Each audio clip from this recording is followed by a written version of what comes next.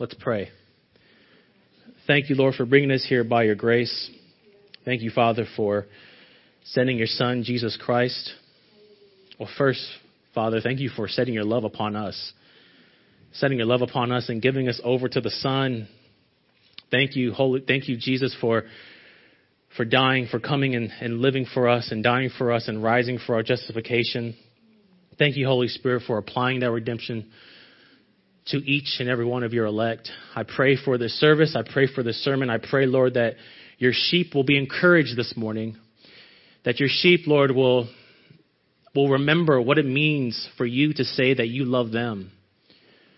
That, Lord, maybe they have come in this morning not really unsure of the love that you have for them. Lord, I hope by the end of this sermon, you will reassure them that your love for them goes way beyond our depths. Holy Spirit, be with us all. In Christ's name I pray. Amen. It's been famously said that patience is a virtue. That patience is a virtue. The ability to wait for something without getting angry, without losing hope, is a mark that we all miss at times. I, for one, can raise my hand that I, every single day, show my impatience. But why do we show such impatience? Because we are impatient people. We are sinners. The famous philosopher Aristotle once said, "Patience is bitter, but its fruit is sweet."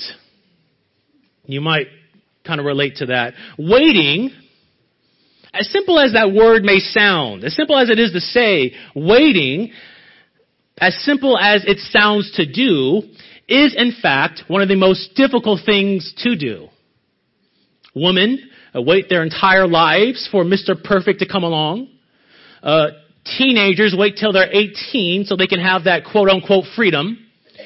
Sports fans wait for that glorious season when their team will finally win the championship.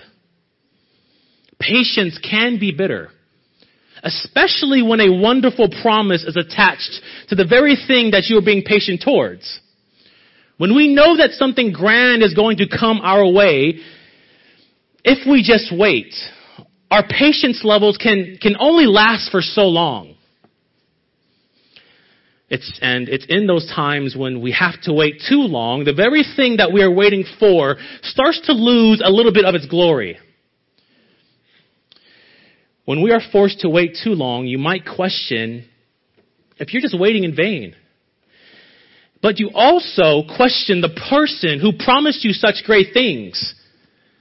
I can remember, if I can take a experience of mine, my fiance. For so long, I had been telling her that we're going to get married. And I waited a whole year, and it almost seemed like in her mind that maybe that ring is never going to come. We're talking about marriage, but you're not putting a ring in front of me. You haven't put a ring on it yet. That's what she might be thinking. So in her mind, maybe the ring starts to lose a little bit of its glory, and marriage no longer is a thing that she might want. I want it now, but you are telling me I have to wait. Will the very thing that I'm waiting for ever come to pass? As we come to the prophecy of Malachi, we see how impatience can turn a people cold to themselves and even to God. As we come to the prophecy of Malachi, we see how impatience can turn a people cold to themselves and even to God. Now, this is the context of the book of Malachi. The background of the book of Malachi, the dating of the book of Malachi, is up for much debate. However, we do know that the book of Malachi, the prophecy of Malachi, might have been written around the 5th century BC. The prophet Malachi is unknown to us. We don't know who Malachi was. John Calvin thought that Malachi might have been Ezra. The prophet Malachi is quoted in the New Testament by Jesus and Paul. The name Malachi means my messenger. But unlike the book of Jonah or Jeremiah, Malachi has little to do with the book itself. If you remember when we were going through Jonah's experience is the prophecy, right? The book of Jonah is about a person named Jonah and God's dealing with Jonah, right? That's not the case in Malachi.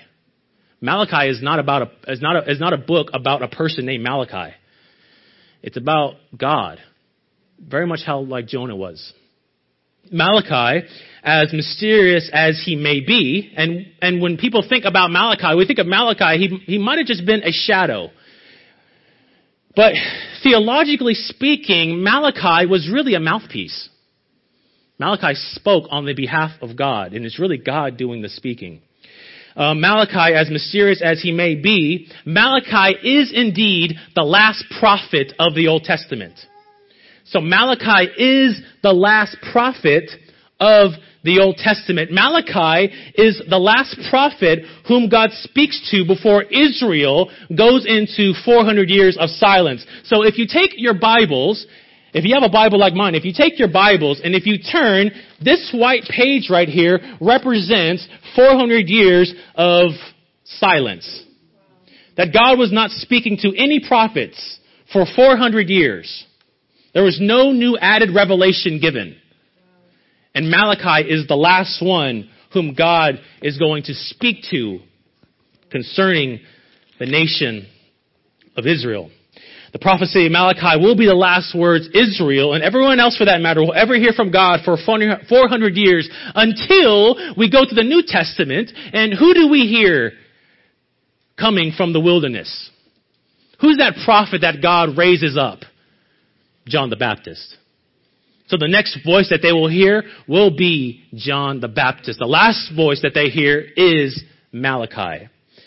That's the interesting thing about the prophecy of Malachi is these words that are in Malachi are the words that are going to carry Israel over for 400 years. These are the words that they are to remember. These are the last things that they're going to hear from God for 400 years. That's the interesting thing about the prophecy of Malachi. Now, whom the book of Malachi is written to is a group of post-exilic Jews. So whom the book of Malachi is written to, who it's intended for, is a group of post-exilic Jews. Meaning Malachi is speaking to a group of Jews who were in captivity and oppression in Babylon for a number of years. If you remember reading Ezra and Nehemiah, the king of Persia, Cyrus, allows a group of Jews to come out of exile in Babylon and return to their homeland, Israel. So Israel was in captivity in Babylon. Persia comes along and they take over Babylon and they allow these Jews to come back to their home. Israel, at this point in history, is part of the Persian Empire. The vast Persian Empire. Yet with the blessings from the king of Persia, they are allowed to go back to their homeland and regain a bit of their identity. To regain a little bit of what it means to be an Israelite. At this point in history, and mind you guys, this is all leading up to the prophecy of Malachi, okay? At this point in history, Israel is viewed as an insignificant place. They are mocked and are constantly threatened by their neighbors, namely Edom. However, if you can imagine, and then put yourselves in the shoes of an Israelite, if you can imagine at the time or before the timing of Malachi's prophecy, you are coming out of exile, you've been in captivity for so long, you've been oppressed by the Babylonians, but now you are coming out of exile and you are going back to your homeland. There must have been some sort of excitement and anticipation that must have filled the hearts and minds of these Israelites, right? These Israelites are excited about something. They anticipate something. And the reason why these Israelites were excited and the reason why they anticipated something to happen is, yes, for one, going back to their homeland is exciting. Getting kicked out of your place to come back, that's an exciting thing. But also, for so long, when they were in captivity in Babylon, they were hearing from the prophets Ezekiel and Isaiah of this restoration of Israel that's going to take place. So while they're in Babylon, they're hearing from Isaiah, they're hearing from Ezekiel that one day God is going to take his people, bring them out of exile, and restore the land of Israel to what it once was. That's their feeling as they come back to their homeland, that God is going to do something special. God is going to do something miraculous. God was going to restore the land of Israel to what it once was. So the people come out of exile and they begin to make their best attempt in regaining the glory of old Israel. They rebuild that centerpiece that made Israel unique, which was their temple. The priesthood was reestablished. The people are offering up sacrifices on a daily basis. They are worshiping the one true God, Yahweh. So from the outside looking in, it seems like nothing is wrong, doesn't it? These Israelites are doing exactly what they're supposed to be doing. They built the temple. They reinstituted the priesthood. They are offering up sacrifices. They are not caught up in adultery. They're worshiping the one true God, Yahweh. In Israel's eyes, all the externals have been checked off. They're thinking, we are doing our part. God is not doing his part. As we come to the book of Malachi, it's been 70 years since Israel has been removed from exile. Yet the glory of old Israel and what they anticipated is not coming to reality. They came out of exile and they come back to their homeland. They do all the things that they're supposed to be doing, yet God is not showing up. The promises of God, the things that he promised us from Ezekiel and Isaiah are not coming to pass. And that's what you have to understand when we are going through this book of Malachi. That's the attitude of these Jews. That's the attitude of these Israelites that you must get. The people haven't just arrived in Israel. They've been there for about 70 years, 70 plus years. And they've been waiting for 70 plus years for God to show up. And God hasn't shown up. It's been 70 years, and that 70 years has allowed their anger to stew a little bit. And as the prophecy of Malachi, as we come to the prophecy of Malachi, Israel's anger towards God has reached its boiling point. They are completely fed up and they are done with God. These Israelites anticipated certain things to come and certain promises to be fulfilled. And when God had them wait, their respect and view for God turned cold and turned dull. You might say, well, it seems like Israel is doing what they're supposed to be doing. Why is God having these Israelites wait for so long? They're doing exactly what they're supposed to be doing. The problem with the book of Malachi is not God. The problem in the book of Malachi is the people. They think that they're doing what they're supposed to be doing. However, what they are doing it half-heartedly. What do I mean by that is they have dead religion. There is no life. There is no pulse beat in their religion. You can say that they are lukewarm. They think that they are doing good by reinstituting the priesthood. However, the priesthood is corrupt.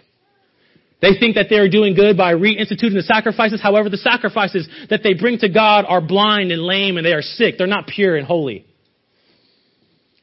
They think that they are doing good. However, in the sight of God, they are not. They are not. And as we move through the book of Malachi, I want you to imagine that you are in a courtroom. Just like in the book of Jonah. Remember when you imagined that you were in a belly of a fish in chapter 2? And God was taking Jonah to school, so to speak. Well, in the book of Malachi, I want you to imagine that you are in a courtroom. And God is bringing his people into the courtroom, and he's going to present and make charges and accusations against Israel. Israel wants to make accusations to God, but God says, I'm going to make accusations against you. And his opening words of prosecution are this: I have loved you. I have loved you. Let's stand. The book of Malachi, chapter 1, The book of Malachi chapter 1, verses 1 through 5 says this: the oracle of the Lord, of the word of the Lord to Israel by Malachi. When we say the oracle of the word of the Lord, that means the burden. The burden of the word of the Lord. This message that the Lord is going to give to Malachi, that's going to give to Israel, it's a burden to the Lord. Verse 2, I have loved you, says the Lord. But you say, how have you loved us? Is not Esau Jacob's brother, declares the Lord. Yet I have loved Jacob, but Esau I have hated. I have laid waste his country and left his heritage to jackals of the desert. If Edom says we are shattered, but we will rebuild the ruins, the Lord of hosts says, they may build, but I will tear down. And it will be called the wicked country, and the people with whom the Lord is angry forever. Your eyes shall see this, and you shall say, great is the Lord beyond the border of Israel. You may be seated.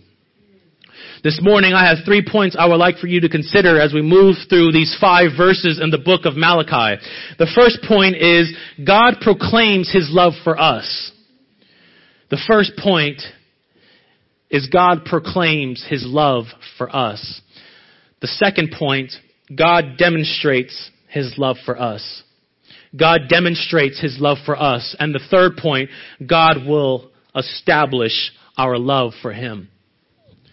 The first 3 points of these first 5 verses are God proclaims his love for us, God demonstrates his love for us, and God will establish our love for him. Let's look at the first point. God proclaims his love for us. The first point, God proclaims his love for us. We all love a love story, do we not? We all love those good love stories that remind us of our spouse, that remind us of those days when we were in love. However, some of the saddest stories that we will ever read and watch are love stories. Some of the saddest stories that we ever will read, that we ever will watch, are those love stories, and hear me when I say this, is when one person is showing his lover all the tokens of his love, and his love is not being returned in kind. Isn't that sad? And you might have experienced that, and you might even have been there. You might know of a friend who's been there, or a cousin, or whoever has been there. But doesn't it break our heart when we see that one person demonstrating how much he loves and cares for his lover, and his lover is not returning that love in the same way? It breaks our hearts. In fact, his lover doesn't even care and looks past all the tokens of love that is being shown to her. Friends, that is a summary of the relationship between God and Israel. That is a good summary of the relationship, of the love relationship between God and Israel. The story of God and his relationship with Israel doesn't end in happily ever after. They don't go off into the sunset and both live in perfect harmony and unity. Israel, though they have their moments of faithfulness, they are primarily a people who are unfaithful to God. A people who are rebellious and self-centered. A people who at times worship false gods and worship false idols. A people at times who forget about the covenant that they have made with God. A people at times who forget that they are in a relationship, a covenant bond with the God, the one true God, Yahweh. Amen. But in spite of a dark history, in spite of a bad relationship, in spite of a marriage that's been filled with lying, that's been filled with idolatry, but filled with adultery as well, here we see in the book of Malachi, at the very end of Israel's history, God is still proclaiming his love for Israel. In spite of a marriage that hasn't lived up to what it was supposed to be, in spite of everything that Israel has put God through, God is still proclaiming at the very end, I have loved you. God is still proclaiming his love to Israel. Look at verse 2. I have loved you, says the Lord. Verse 2 says, I have loved you, says the Lord. This also can be rendered this way. I love you, says the Lord. God, when God says, I have loved you, he's not saying that I used to love you. Or he's not saying that I remember those times when I loved you. God is saying, I love you now. I loved you then and I loved you now. I love you in the present tense. I love you. You would think, after years of unfaithfulness, after years of self-centeredness, after years of Israel not worshiping God the way they ought to, God's last words should be this. That's it, I'm done with you people. That's what he should say, right? That the way you've treated me is unfair. I have loved you, but you have not loved me the way that I have loved you. I am cutting you off, Israel. I've been faithful to you, but you haven't been faithful to me. That's what God should have said, right? How do we know that? Because that's what you would have said. You would have said, I am done with this relationship, right? However, God is not like us. God should have said, and he would have been perfectly just in saying, I don't love you anymore. But God doesn't go through moments of phases in his love. God's love is perfect. God's love is unchanging. And I'm going to unpack that a little bit. What God says here in these opening verses of Malachi, before God rebukes Israel, and mind you, chapters 2 and 3 and 4, yes, they're filled with a promise, but they are largely a rebuke to Israel. So before he goes off and just completely takes out his sword and jacks Israel up, he reminds them of the love that he has for them. Before God rebukes Israel in their ways, he first approaches them with a kiss. I have loved you. He opens up his prosecution with tenderness and fatherly affection. I have loved you.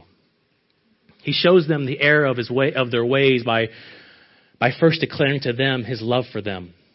I have loved you. We can't look past that. That's something that we need to take into consideration. When you are dealing with when you are dealing with your kids, when you are talking to your mother or your father, the first thing that should come out of your mouth is, now before we start this conversation, I want you to know that I love you. I have some things that I need to tell you, but before I tell you, I need to announce my love for you. That's how we should handle situations. As tender as that is, I have loved you. I love you. As tender as those words are, it should be enough to melt the hard hearts of these Israelites. That should be enough. That should be enough to stop them at their tracks. When they heard God's announcement of love for them, that should be enough to silence all of their complaining. They should say, wow, God, you love me? You actually love me? They should be overwhelmed by the thought of God loving them. But of course, that wasn't the case. And like many in our day, why wasn't the case? Why wasn't it the case? Because like Israel, many in our day have a wrong theology proper. What do I mean by that is they have a wrong doctrine of who God is. They have a wrong view of who God is. Usually, and they had a wrong view of the love of God and how God loves. Friends, when one asks, who is God? What is the common response? What is usually their description of who God is? What is the one thing that you're going to hear all the time? 99% of the time, you are going to hear this. God is love. That's what you're going to hear. God is love. When people think about love, when they think about God, they think of love. When they think of love, they think of God. When we think of the love of God, we read verses such as 1 John 4:8, which says, God is love. We read verses such as John 3:16, which says, for God so loved the world. And we build a theology of God's love, which says this, God loves everyone. That's all we need. All we need is those two verses. God loves everyone. That's how we build our theology of the doctrine of the love of God. Some would say that in order for God to be God, he must love everyone. People can't imagine a God who doesn't love everyone. They can't, their conception of God, the prerequisite for you to be God is you have to love everyone. That's what many think in our day. Others would even say that the reason why God loves is because he needs love in return.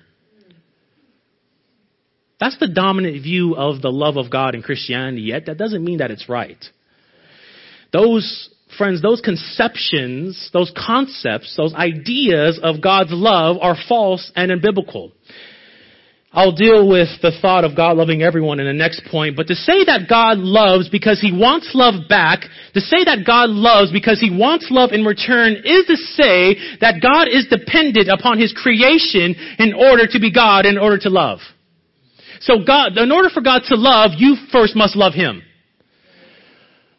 Or God, in order for him to even love anything, the reason why God loves is because he needs your love so much in return. He expects your love in return. Friends, if I can say this in bold, italic, underlined letters, God doesn't need our love.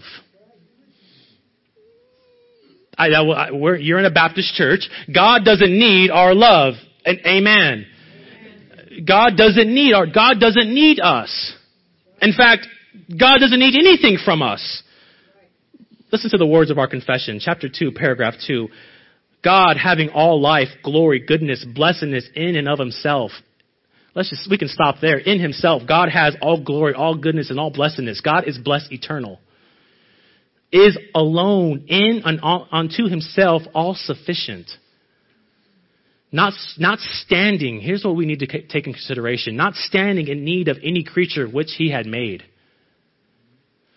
Not deriving any glory from them. God doesn't get any glory from you. He has all glory within himself. But only manifesting his own glory in, by, and unto, and upon them. The reason why you give glory to God is because God is manifesting his glory onto you. And thereby you give glory to him. So the glory that you give him, the love that you give him is the glory that he already has in himself. That's what I mean. That's what our confession is saying. But what our confession is saying is this: God is perfectly fine in and of himself. That's what our confession is saying. That God is good. God is good. God did not create creatures because he wanted or needed something from them. Creatures don't add anything to God, nor do creatures take away anything from God.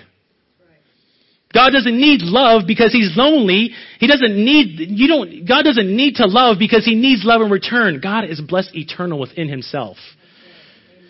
God loves because he chooses to love and desires his creation to experience the fullness of what love is. What is the fullness of what love is? The fullness of what love is found in Jesus Christ. That's what the fullness of the love is. Of love is.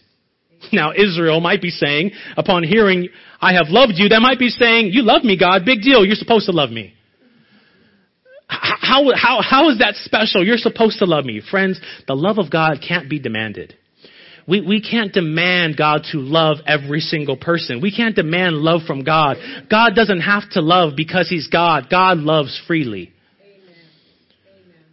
The doctrine of the love of God, though simple as it may sound, is something mysterious that we fully can't wrap our minds around. When we think of mysterious doctrines, we often think of the Trinity. We often think of the hypostatic union. We often think of the simplicity of God or the impassibility of God.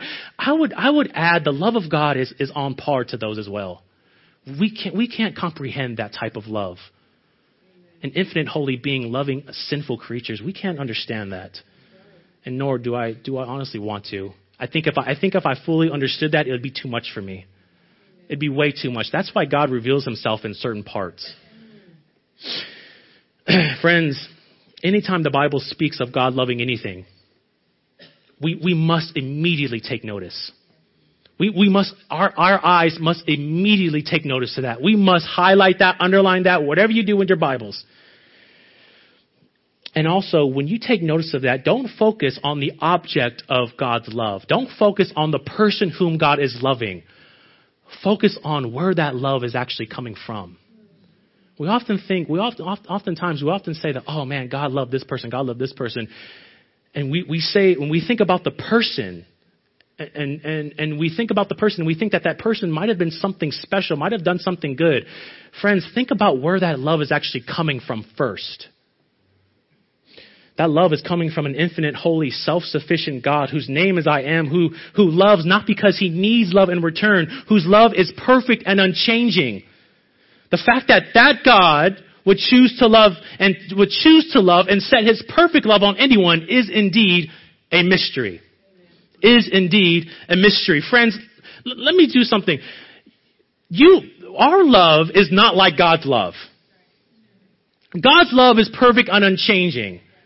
There are things that my mother can do to me that can cause me to love her more. There's also things that she can do to me that can cause my love to diminish from her. That doesn't happen with God. God's love doesn't go through emotional changes. God's love is consistent within himself. God's love is perfect and unchanging. God's love reflects his being and character. Amen.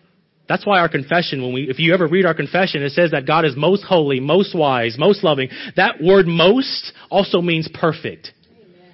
He's the highest expression of it. This is the first point of Malachi that we can't miss. Let us not pass by this opening statement by God without contemplating the world of theology that it all details. I have loved you. Yes. We can stop there. We can stop there and say, case closed. We can actually stop there, go home, and come back and redo this sermon all over again. And still, we'll be profoundly complexed about the love of God. Amen. Beloved, when was the last time you contemplated God loves you? When was the last time you actually considered those words, that God loves you? We hear it every Sunday and Wednesday, and it might become cliche for some of us. Oh yeah, God loves me. You know, the first things that you're taught in evangelism is to say this: God loves you. But have you ever really considered the type of love that is being set upon you? Oh yeah, God loves me, but we have to really think about the type of love that is being given to us. Friends, we can get caught up in various theological studies, various doctrines of the faith, which isn't bad. However, never lose sight of the world of theology in the love of God. Amen. Let me give you something to ponder. Gerhardus Voss said this: the best proof that God will never cease to love us lies in that it never began. The best proof of that God will never cease to love us lies in that he never began. What does that mean? What does Gerhardus Voss mean? You know, when we say God loves you before the foundation of the world, we have to say things like that. But technically speaking, God is outside of time, right? So when we think about God loving us before the foundation of the world, that's not really a proper statement to say. However, we have to say that because we can't comprehend a time when God loved us before time, because God is outside of time.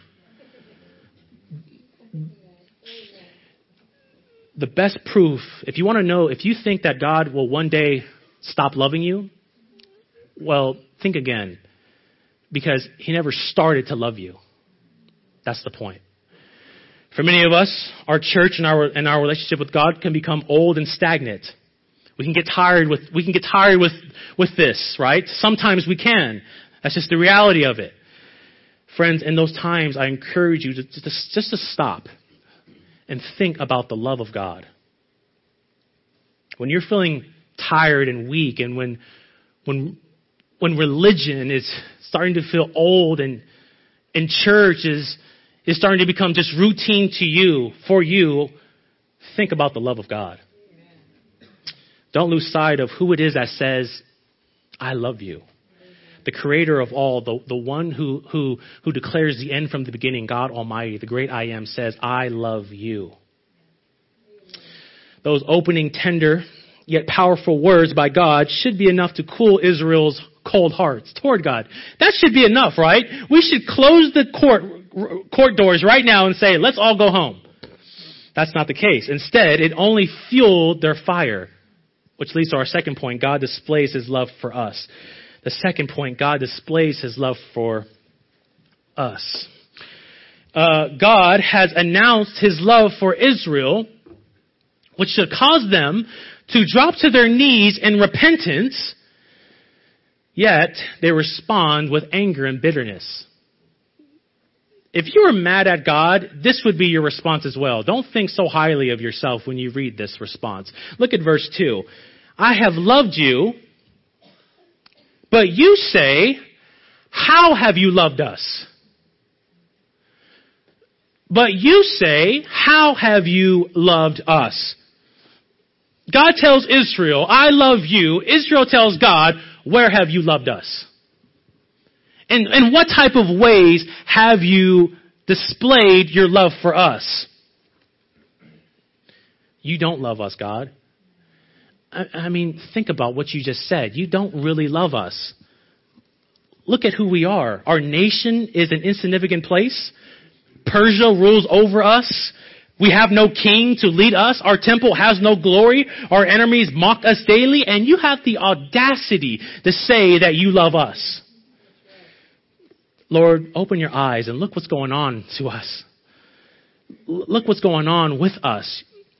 You've promised us things. We are anticipating certain things to happen. We heard the prophecies of Ezekiel and Isaiah. We remember those. We hung on to those words, God. If you love us, why you have us wait for so long? Why haven't you shown up? We are doing everything that we're supposed to be doing. It's almost as if Israel is saying, Lord, you love us. What have you done for us lately? We can be that way. It's almost as if Israel is saying, Lord, what have you done for us lately? The words of Isaiah chapter 59, verses 9 through 11, seem to reflect Israel's situation and attitude. I'm going to read them to you. Therefore, justice is far from us, and righteousness does not overtake us. We hope for light and behold darkness, and for brightness, but we walk in gloom. We grope for the wall like the blind. We grope for those who have no eyes. We stumble at noon as in the twilight. Among those in full vigor, we are like dead men. Before the world, we are like dead men. We growl like bears. We moan and moan like doves. We hope for justice, but there is none. For salvation, but it is far from us. That is the attitude. And that sort of summarizes this Israel's situation. God, you don't love us. You don't mean what you say when you say you love us. Israel, and if you can see here, there's a bit of a blame shifting here, right? That Israel is not taking into account their own faults, but rather they are blaming God for what's happening to the nation. You love us? In what ways have you loved us? And when they say, how have you loved us? There's a dual meaning in there. The first meaning is, you don't love us. But the second is, okay, you say you love us, prove it. Prove it. You say that you love us. You are the one true God, Yahweh, and you're telling me that you love me. Okay, well, prove it. Israel is issuing a challenge to God. We can also, too, issue challenges to God. They want to know how has God loved them? And you would think, upon hearing their response to God, you would think about God hearing their response. Upon hearing their response, you would think God would say, I don't got to prove anything to you. I've been proving my love to you. You would think that after everything Israel has been putting God through, after all their unfaithfulness, upon them saying, prove it to us, God, prove to us your love, you would think that God would say, I'm done. That's it. Close it. John the Baptist, let's do it. Let's do this. You would think that he would say that, right? However, this is another expression. This is another display of God's love. He says, okay, I'll prove it to you. I'll prove it to you. And he points out two realities to prove his love to Israel. First, he focuses in on their election. And second, he focuses in on how he's destroying their enemies. How has God loved Israel? First, by choosing them, and second, by destroying their enemies. So let's look at how God first displays his love for them. And he does so by choosing them. God displays his love for Israel, and he does so by choosing them. Verse 2. Is not Esau Jacob's brother, declares the Lord. Yet I have loved Jacob, but Esau I have hated. Now, you have to stick with me here and understand the argument here. The way God is going to frame his first argument on how he loves Israel is he's going to point them back to two brothers. He's going to point them back to two individuals, Jacob and Esau, and his choosing to love and sovereign election. In verse 2, look at verse 2, God proposes a question to Israel. He says, is not Esau Jacob's brother? Class? Israel? Of course, that's a no-brainer. Esau is Jacob's brother. Jacob is Esau's brother. And God, that's basic. God expects them to say yes to that question, right? But what God is doing is he is spotlighting these two brothers' birthrights. He says, is not Esau Jacob's brother? He names Esau first because Esau was the firstborn, right? Esau, and it was common custom of the day that the firstborn were the ones that would inherit the blessings. So Esau, because he was the firstborn, was the one whom the blessings and the love of God should have gone to first. They should have been to Esau, right? However, God doesn't play by our earthly custom rules. God doesn't play by our finite rules, our man-made traditions. God plays by his own rules, and he chooses to love the younger brother, Esau. God looks past Jacob. God looks past Esau, and he sets his love upon Jacob. Now, you have to understand this here. Jacob, in Genesis chapter 35, is renamed Israel. So all Israelites are descendants of Jacob, the one whom God chose to love first. The point is this. God is saying, how have I loved you? I chose you rather than Esau. My blessings and love should have been only toward Esau. They should have only been intended to the firstborn. But I chose to love Jacob. It wasn't that Jacob was going to be a better person out of the two brothers. Jacob's name means deceiver, supplanter. And for a majority of his life, he lives up to his name. God didn't look down the telescope of time and look at these two brothers' life and saw that Jacob was going to be more moral or more religious or more righteous than Esau. It didn't happen that way. The point is this. God took one who was undeserving and placed his love upon them. God took one who wasn't worthy of his love, and he placed his love upon him. Israel, how have I loved you? How have I loved you? You have the audacity to tell me, how have I loved you? I have loved you before your conception. And I made it known by choosing you. I made it known in time by giving you a land and coming into covenant with you. And you tell me you want me to prove to you, how have I loved you? Look at your status. Look at who the federal or the head of your lineage is. Jacob. I chose to love Jacob rather than Esau. However, the problem with Israel is that they thought that they were worthy of God choosing them.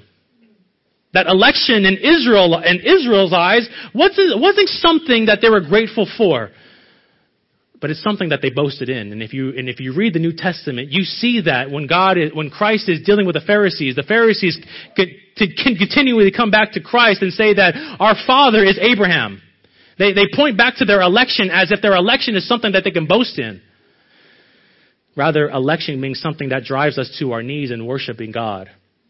Israel thought that they were lovely in the sight of the Lord. They thought that there was something in them that drew God's love towards them. We could think that way as well. Jacob wasn't anything special in God's eyes. There was nothing in Jacob that could have drawn out God's love. Jacob was equally undeserving as Esau. Yes, Esau was the firstborn, but mind you, Esau wasn't deserving either. Both were undeserving.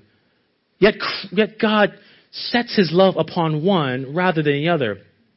Friends, we can be this way. We can think the reason why God chose us is because what he saw in us. Friends, we are sinners. We are sinners. We don't deserve God's perfect love. We aren't worthy of such unchanging love. Yet God chooses to love that which is unloving and that which is unworthy. God doesn't choose to love sinners based off of foresight. God chooses to love sinners based off his goodwill and pleasure. And my friends, why he does so, I don't know. But that's how he loves. That's the profound mystery of election. Now, you've been hearing me say this word mystery a lot, right? The love of God is a mystery. And election is a mystery. Friends, mystery is not bad. When we think about mystery, we think about something that's bad and something that we'll never grasp. Yes, you'll never grasp it. The love of God is something that can't be grasped. The election of how God, the election of God and his sovereign love in choosing a people for his own namesake is something that we will never grasp. In other words, you can touch the doctrine of election. You can touch the doctrine of love. You can't fully grasp it. You can't fully wrap your minds around it. Mind you, mystery is not something that we throw up our hands and we give up. No, mystery is something that we worship God in light of.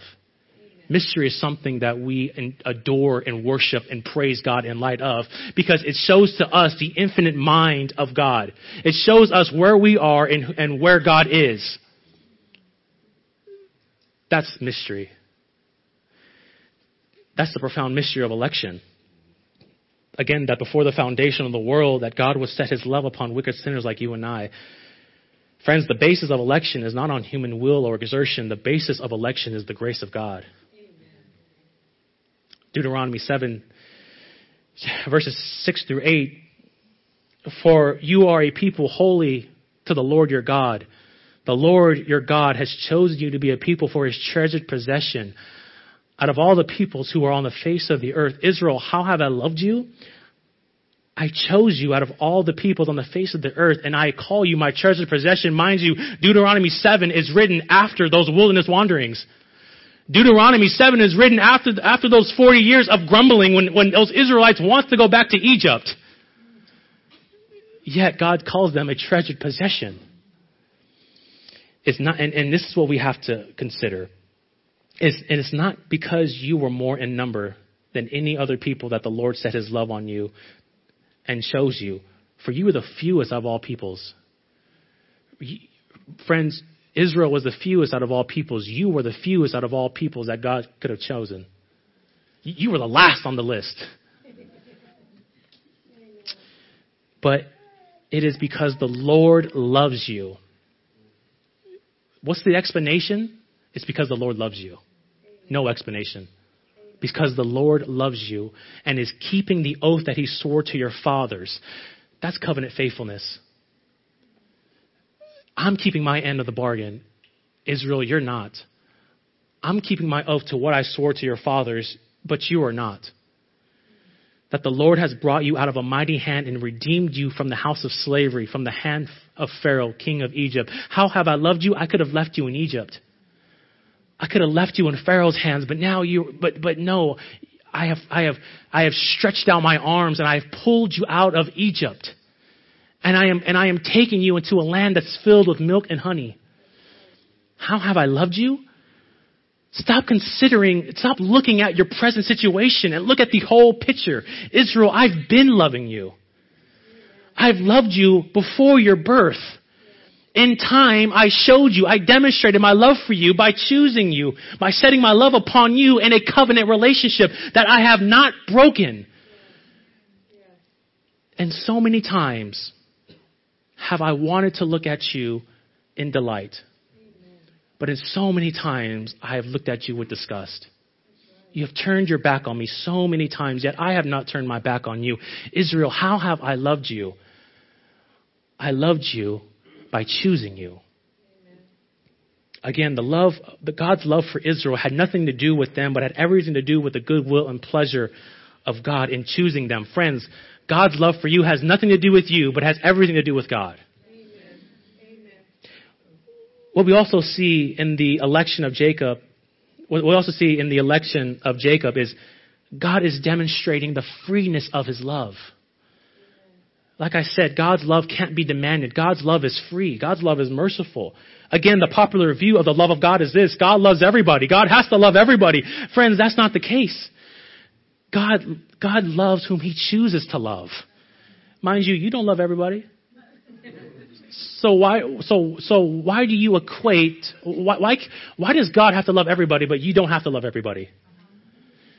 God's love is free. God's love can't be demanded. God doesn't need to love everyone in the same particular manner. Mind you, if God loved everybody in that same salvific particular manner, then everybody would be in heaven. If God loved everybody the same way. Now, the common objection to that would be this: that's not fair. That's not fair. And I would say, you're right. That is not fair. Election is not fair. God setting his love upon a particular people is not fair. However, it's not the way you see it. Think about this. It's not fair to God that he would choose to love undeserving people. That's what's not fair. It's not fair to God that he would choose to love undeserving people, because fairness would be for God not to love anybody. That's fairness. Friends, when we speak about election and whether or not it's fair, we often view election through the lens of the creatures. If God only loves some and not others, if God doesn't love everybody, then that's not fair to us. That doesn't benefit us very well. That doesn't pan out for us very well. God has to love everyone. Friends, I would suggest for us to look at election through the lens of God. It's not fair to God that he chooses to set his love upon sinners. It's not fair to God that he sets his perfect, unchanging love upon sinners, mind you, who will never love him in the same way. You can love your spouse the same way she loves you, or you can get close to it. You can love your family or friends the same way they love you, or you can get close to it. Friends, you will never match the love of God. You will never match that unchanging, perfect love that God has for you. But God chooses to set his love upon people who will not love him that way. That's right. Amen. God chooses to do so. The question is not, why doesn't God love everybody? The question is, why does God love anybody? We get so caught up in God hating Esau, we tend to miss the world of theology that comes before it. Jacob I have loved. We get so caught up in, man, what about Esau? We miss the world of theology that comes before it. I have loved Jacob. Don't focus on who God hates. Focus on who God loves. That's what we should really consider. Brothers and sisters of the faith, you want to know if God loves you? If you want to know the signpost that God hangs out that demonstrates his love for you, consider your election. Consider your election. That's the billboard that God hangs out in his demonstration and how he's loved you. I have loved you with an electing love. You could very well be Esau. You could very well be Esau. You could very well be your unbelieving brother, your unbelieving sister, your unbelieving friend, family member. You could very well be them. You can very well be those people who refuse to repent of their sins and turn to Christ. That could be you. You could very well not have been loved by God. God didn't owe his love to Jacob. God doesn't owe his love to you. We are sinners who deserve the wrath and judgment of God, yet God chose to set his love upon you. Ephesians 2 sums this up well. And you were dead in your trespasses and sins. And once you walked, following the course of this world, following the prince of the power of the air, the spirit that is now at work in the sons of disobedience, among whom we all once lived in the passions of our flesh, carrying out the desires of the body and the mind, and were by nature children of wrath like the rest of mankind. But God, being rich in mercy, because of the great love with which he loved us, and this is something that I will never wrap my mind around, even when we were dead in our trespasses, made us alive together with Christ. By grace you have been saved, and raised us up with him, and seated us with him in heavenly places. And this is not of your own doing. It is a gift from God, not a result of works, so that no man may boast. What the freeness of the love of God in election shows us is God is going to build his kingdom, not on human will, not on human works, not on human exertion, but solely on his grace. Amen. That's how God builds his kingdom. Solely on his grace and mercy. And what we have, what will happen when we get to heaven is when we ask all of each other, when I ask Tony, how'd you get here? And Tony asks Anthony, how'd you get here, Anthony? We're all going to have the same answer. By the grace of God. I don't know. But by the grace of God. Let's look at the second way God displays his love for us. And he does so by destroying our enemies. So God displays his love for us by choosing us. And then he displays his love for us by destroying our enemies. Again, verse 2, is not Esau Jacob's brother, declares the Lord. Yet I have loved Jacob, but Esau I have hated. I have laid waste his hill country and left his heritage to jackals of the desert. If Edom says we are shattered, but we will rebuild the ruins, the Lord of hosts says, they may build, but I will tear down. And they will be called the wicked country and the people with whom the Lord is angry forever. God has shown his love for Israel by choosing Jacob rather than Esau. And to advance his argument of election further, he spotlights now Esau. So first he spotlighted Jacob. Now he's going to spotlight Esau. And all of Esau's descendants, Edom. Just as if you were an Israelite, you find your lineage roots, it's found in Jacob. If you were an Edomite, your lineage finds its roots in Esau. Right? So Israel, you find your roots in Jacob, but if you are from Edom, the very place that God is talking about here, you find your roots to Esau. Now God is going to say, okay, have you considered my love for you and choosing Jacob rather than Esau? Why don't you consider what's happening to Esau now? Why don't you consider what's happening to Edom? You think you have it so bad, Israel? Look at the flip side.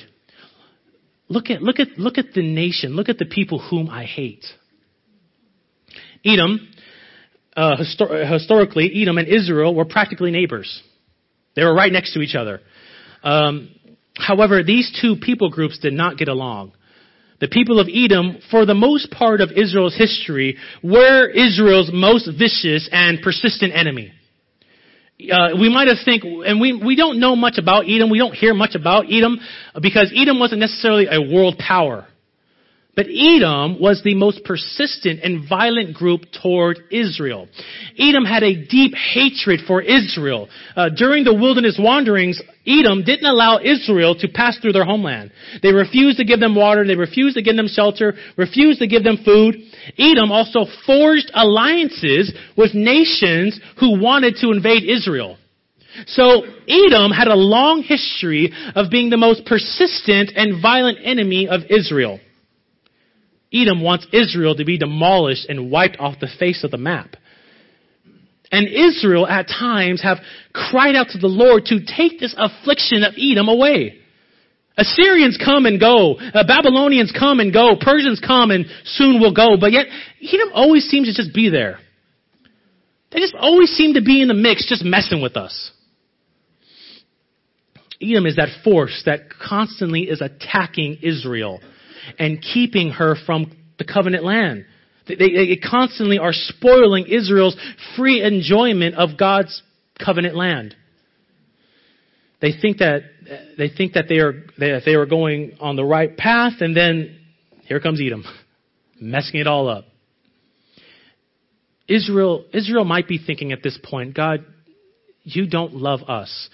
Because as long as Edom is around, we will never fully enjoy the fullness of your covenant blessings. As long as this enemy is here, how are we ever going to enjoy the land that you have given us? That's what they might be thinking. How can you love us when this great enemy of Israel seems to just never go away? And God here in these verses ensure Israel that Edom's days are numbered. That Edom's days are numbered. Look at verse 3. But Esau I have hated. I have laid waste his hill country and left his heritage to jackals of the desert. What God is saying is Edom is a waste bucket. What God is saying, consider the heritage of Edom. They're jackals in the desert. Consider your heritage. And then consider Edom's. What's happening to Edom? Look at verse 4. If Edom says, we are shattered, but we will rebuild the ruins, the Lord of hosts says, they may build, but I will tear down. And they will be called the wicked country and the people with whom the Lord is angry forever. Edom gets knocked down, but says, it's okay. First you don't succeed, you try again. You get knocked down, you get back up. That might be right, but not in Edom's case. They say that we will get back up and we will rebuild our nation. We will overcome our national calamity. We will reestablish our political identity. And the Lord says, no, you're not. You ain't doing none of that. Not on my watch. You will not rebuild your ruins. You will not rebuild your city as long as I'm around. They may build, but I will tear down. And they will be called the wicked country and the people with whom the Lord is angry forever. Edom will be destroyed. Edom will be labeled a wicked country. The destruction of Edom also points us back to God's main argument. Jacob I have loved, Esau I have hated. It's all coming full circle. What does it mean for God to hate Esau? It means that God hates Esau and every single descendant that comes from Esau. And in the fullness of time, he is going to wipe Esau's lineage off the map. That's what that means. You might say that's not fair. Mind you, that's righteous. That's justice. That's what that is. That's holy judgment. That's holy justice from God. That's what God should have done to Israel. That's what God should do to all of us. He should wipe us off the face of the map the minute we start breathing, when we come out of our mother's womb. Yet he doesn't. God's hate for Esau manifests itself in the total destruction of Edom. What God is saying is this: how have I loved you? Open your eyes. If you look a little bit beyond your nose, look at your neighbors, look at your cousins, and see what's happening to them. Edom is falling. Edom is falling. Mind you, at this particular time too, Persia is falling as well. The Greeks are starting to plan and invade Persia. I'm taking care of Persia, and I'm taking care of Edom. And yes, Edom says that they will rise to a better day, but the Lord will not let them see that day come to pass. What is the proof of God's love for Israel? He's overcoming Israel's enemies. And in overcoming Israel's enemies, he's demolishing his love for her. Now, you might say, okay, big deal. God is taking care of Edom. God is taking care of Israel's worst enemy. Big deal. What does that have to do with me? Brothers and sisters, it has everything to do with you. I have a question. Has God demonstrated his love for us by overcoming our enemies? God took care of Edom for Israel, but is God taking care of our enemies? Indeed, he has. 1 John 4:10, and this is love, not that we have loved God, but that he loved us and sent his son to be the propitiation for our sins. Saints, how has God overcome our enemies? By sending his eternal son, Jesus Christ, in the likeness of human flesh, to be the perfect sacrifice that would satisfy the wrath of God. That's how God demonstrates his love for you, by destroying your enemies, by sending Jesus Christ to destroy them on your behalf. In his life, Jesus obeyed the law on our behalf, thereby releasing us from its curse and judgment. Galatians 3:13, Christ redeemed us from the curse of the law by becoming a curse for us. As for it is written, cursed is everyone who is hanged from a tree. Friends, when you were in your sinful state, the law was not your best friend. The law can only bring judgment to you. The law reminded you of how unworthy you are, of how sinful you are. That's what the law was. The law was a curse for us. The law was our enemy, but because we could never obey it perfectly. But because of Christ's act of obedience, he now frees us from trying to obey the law in order to be justified before a holy God. Only in Christ and his perfect obedience to the law are we justified before a holy God. Now the law is no longer our taskmaster, but the law is a delight to our souls. The law is no longer handcuffs. The law gives us wings to fly. Christ in his death on the cross defeated our greatest enemy, sin. Christ in his death on the cross defeated our greatest enemy, sin. On the cross, our sins are imputed to Christ, meaning on the cross, Christ takes the place of his elect by paying the penalty of their sins. That's what that means. On the cross, the worst about me laid upon Christ. My wicked sin was imputed to the one who knew no sin. As 2 Corinthians 5:21 says, for our sake, he made him to be sin who knew no sin, so that in him we might become the righteousness of God. What that means is this: on the cross, the worst about me laid upon Christ. The best about him laid upon me. So when God sees me, he doesn't see sinful Isaiah. He sees Christ. He sees his son. My dirty laundry was hidden in Christ, and he gave me his righteous robe. That's what that means. That's double imputation. That's a mystery that I can't understand. Mind you, I don't want to understand. That's profound. That's beyond me. That's what that means. Christ on the cross defeats the greatest enemy of his people. He took the sins of his people and he nailed them to a cross. He took each and every one of his elect and he said, you are now free from the slave market of sin. Amen. Yes. That's what Christ did. Amen. And lastly, in his resurrection, in the resurrection of Christ, Christ on our behalf delivers a death blow to our final enemy. Death. Death. Friends, one day we all will die. It's common. All of us will die, right? But what the good news of the gospel tells us is that everyone who places their faith in Christ will die, but the grave will not be their home forever. I don't know if you've truly thought about that. It's actually often been said that the fuel that ignited Paul's theology was this theme of resurrection. Resurrection. The gospel tells us that yes, everyone who places their faith in Christ will die, but one day will rise bodily from the grave. So what we have on the cross is, yes, Jesus Christ is taking care of our soul, and what we have in the resurrection, he's taking care of our bodies. So the whole of our humanity is being taken care of in Jesus Christ. That's what that means. That's what that means. Christ takes care of your sin problem. And yes, also, Christ is going to take care of your sinful suit, your sinful body. Because you will one day be resurrected bodily from the grave. Now, that's not spooky. That's biblical. That's truth. That's what's going to happen. Why do we know that's going to happen? Because it already happened in Jesus Christ. That's how we know. That's our hope for justification. How do we know that we are justified? Because Christ was justified.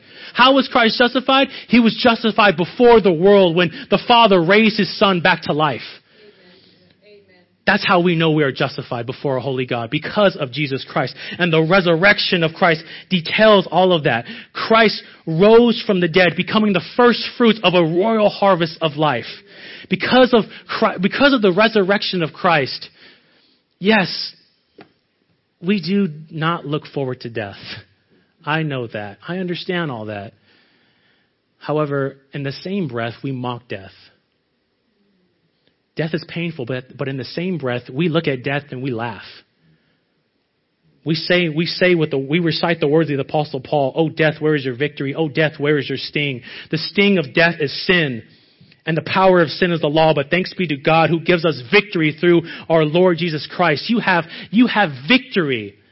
Not in a Joel Osteen way, but in a biblical way. You have victory in Jesus Christ. And in Christ, all of the blessings of the triune God are given to you. Amen. Praise be to God. Amen. Saints of the faith, has God destroyed your enemies? Indeed, he has. And the proof of that is the life, death, and resurrection of Jesus Christ. So what do we do now? We know about this great love. We learned about the electing love of God. We learned that at the current time, he is overcoming our enemies, and he has overcome our enemies. What do we do in light of all of that information? We consider our last point. God will establish our love for him. God will establish our love for him. Verse 5. Look at verse 5. Your eyes shall see this, and you shall say, great is the Lord beyond the border of Israel. in light of all the truth that we have just learned, what do we do with it? It's not just for head knowledge. It's for our knees to come right down before the face of God and worship him and praise him and give him all glory and honor. The same people who said, "How have you loved us?" will be the same people who say, "Great is the Lord beyond the border of Israel." Beyond the border of Israel. God's love and the demonstration of it should cause our hearts to burn with adoration and praise to God. Saints, how has God demonstrated his love for us? How is God demonstrating his love for us? Mind you, don't ever take the love of God lightly. Don't take the love of God and think that he owes it to you. But how has he demonstrated his love for us? By choosing to love us with an incomprehensible, unchanging, and perfect love. Listen to the words by John Owen. On whom he fixes his love, it is immutable, unchanging. God's love for you doesn't change. It does not grow to eternity. It is not diminished at any time. It is an eternal love that had no beginning, that shall have no ending. And here's this, that it cannot be heightened by any act of ours, that cannot be lessened by anything in us. And what do we say to that? What does John Owen say to such rich theology, such profound theology? I say it itself, it is thus. I can give you a description. I can lay you out a theological description of the love of God. And at the end I can say, but that's what it is. I don't know. I can't comprehend it. I don't want to comprehend it, but yet I adore it. What Owen is saying is God's love for his own is an eternal love that never had a starting point, nor will never come to an end. There's nothing that we can do to cause God to love us more, and there's nothing in us that can cause God to love us less. Amen. Praise God for that. Amen. Because I fail every single day. Brothers and sisters of the faith, how has God demonstrated his love for us?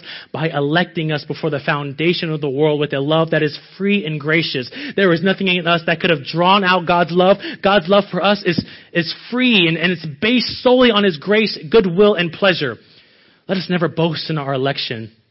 Let us never say that, we're elect, we can do whatever we want. I love what Ian Hamilton says. If the truth of God's electing love does not bring you to your knees to worship God, then you have never yet begun to understand the electing love of God. Mind you, I would say that for every biblical doctrine. If you study theology, and if it does not bring you to your knees, then you have yet to understand theology. And lastly, saints, how does God demonstrate his love for us? He does so by sending his son, Jesus Christ, and where we see that love shouted out to sinners is at the cross. Ian Murray once said, the cross is the pulpit of God's love. The cross is the pulpit of God's love. The Father preaches his love to you from the cross of his son.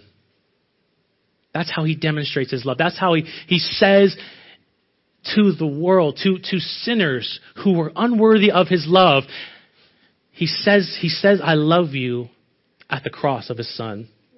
Friends, if you've entered the Lord today unsure of God's love for you, let this sermon be a reminder of the love and the riches that you have in Christ. A lot of this stuff you might already know. And some of the things that we know sometimes can be the most dangerous things because we can take them for granted. Never lose sight of the love that he has for his own and the great lengths that he went in demonstrating that love by sending the eternal one to come in the likeness of human flesh, to be the propitiation for our sins, to satisfy his holy wrath, and thereby, by rising from the dead, he will bring many sons to glory. If you are unsaved, that's the message that I hope you get from this, that this love is being extended to you.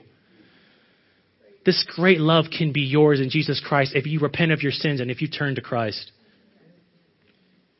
In closing, what else do we say? What do we say to such great love? I think it's proper that we repeat the words of the Apostle Paul. Oh, the depth of the riches and wisdom of the knowledge of God. How unsearchable are his judgments and how inscrutable are his ways. For who has known the mind of the Lord, or who has been his counselor, or who has given a gift to him that he might be repaid? For from him and through him and to him are all things. To him be glory forever. Amen. Let's pray.